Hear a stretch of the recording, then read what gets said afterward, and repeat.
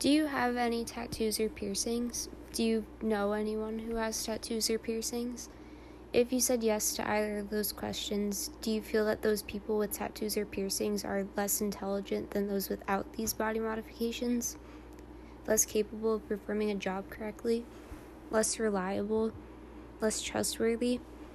Some of you may believe that thinking like that is outdated and may believe that body modifications and one's overall physical appearance in general does not have an effect on these characteristics. On the other hand, some of you may completely agree with those ideas. Whichever you believe is a valid opinion. People have been using body modifications for centuries. In fact, evidence of the first tattoos and piercings can be dated back to about 3000 BC, with some historians believing they originated even earlier in our history. It was not uncommon for people in ancient Roman and Greek cultures to be tattooed. Many historians believe people in these ancient cultures had tattoos that symbolized their profession or even their dedication to a particular god or goddess. Some ancient cultures even believed that certain tattoos or tattoo placements offered increased fertility or protection. However, in other ancient cultures, such as in Egypt, tattoos were used in a more negative way. In ancient Egypt, it was mostly only women that were tattooed, and these markings often symbolized the lower class or even prostitution. In contrast, piercings in ancient Egypt were often a symbol of wealth and beauty. In fact, navel piercings were so highly valued that only the pharaoh was allowed to have them. In ancient Rome, body piercings were a sign of strength. In many ancient cultures, piercings often had a religious or spiritual purpose. For example, some ancient tribes believed the metal contained in piercings warded off bad spirits or demons, offering protection. Some Mayan and Aztec tribes also pierced their tongues during religious rituals and believed that doing so brought them closer to their gods. Today, most people simply get tattoos or piercings because they want to, and they don't necessarily have a religious or spiritual reason behind getting these body modifications. Some people may get tattoos that have a special meaning behind them, like a quote or a song lyric that resonates with them.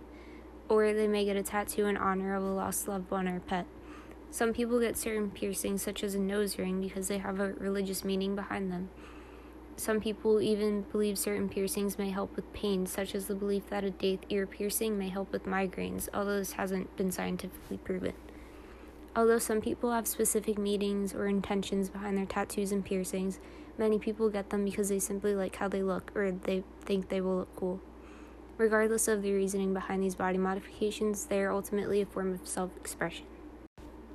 This brings us to the question of how tattoos and piercings should be dealt with in the professional environment, especially in healthcare, where it is common for body modifications to be viewed in a negative light. When it comes to professionalism and the work environment, where should we draw the line on tattoos and piercings? Should visible tattoos and piercings be allowed in a professional setting at all? Should employers have the right to deny a potential job opportunity to a candidate if they have visible body modifications? These are all valid questions that may arise when discussing tattoos and piercings in the workplace. According to a study performed in 2015, 76% of people believe that having tattoos or piercings negatively affects their chances at getting a job. As tattoos and piercings become more common in society, it's important that employers reevaluate their stance on body modifications in the workplace. Suppose a hospital is looking for a neurosurgeon and they receive an excellent application among many not-so-great ones. The applicant had great grades, was highly involved with multiple internships and volunteering experiences, and all of their references had nothing but great things to say about them. The hospital calls the applicant in for an interview and they show up with a sleeve of tattoos and multiple piercings. However, the hospital has a very strict policy on visible tattoos and piercings. Should the hospital not hire the applicant simply because he has tattoos and piercings and accept a less qualified applicant instead? As a patient, would you rather have an excellent doctor that had tattoos or an okay doctor with no tattoos? According to a study performed in 2018, when patients were asked hypothetically how they would feel about having a doctor with body modifications, the majority of them rated those with tattoos or piercings lower than those without. However, the study then analyzed 924 interactions of medical professionals with and without body modifications and their patients' ratings of them. The patients were asked questions about their professionalism, trustworthiness, reliability, and competence.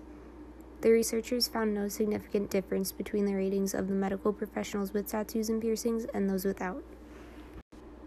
This suggests that there is still a negative stereotype surrounding those with tattoos and piercings, and how people seem to believe that they are less capable of performing their jobs, even though in reality it has no correlation. Thus, it is important that we do not judge others' abilities based on their physical appearance and be careful of making assumptions based on stereotypes. Also, as tattoos and piercings become more and more common, workplaces should reevaluate their stance on tattoos and piercings, as the negative stereotypes associated with them may not be reflective of one's professional abilities.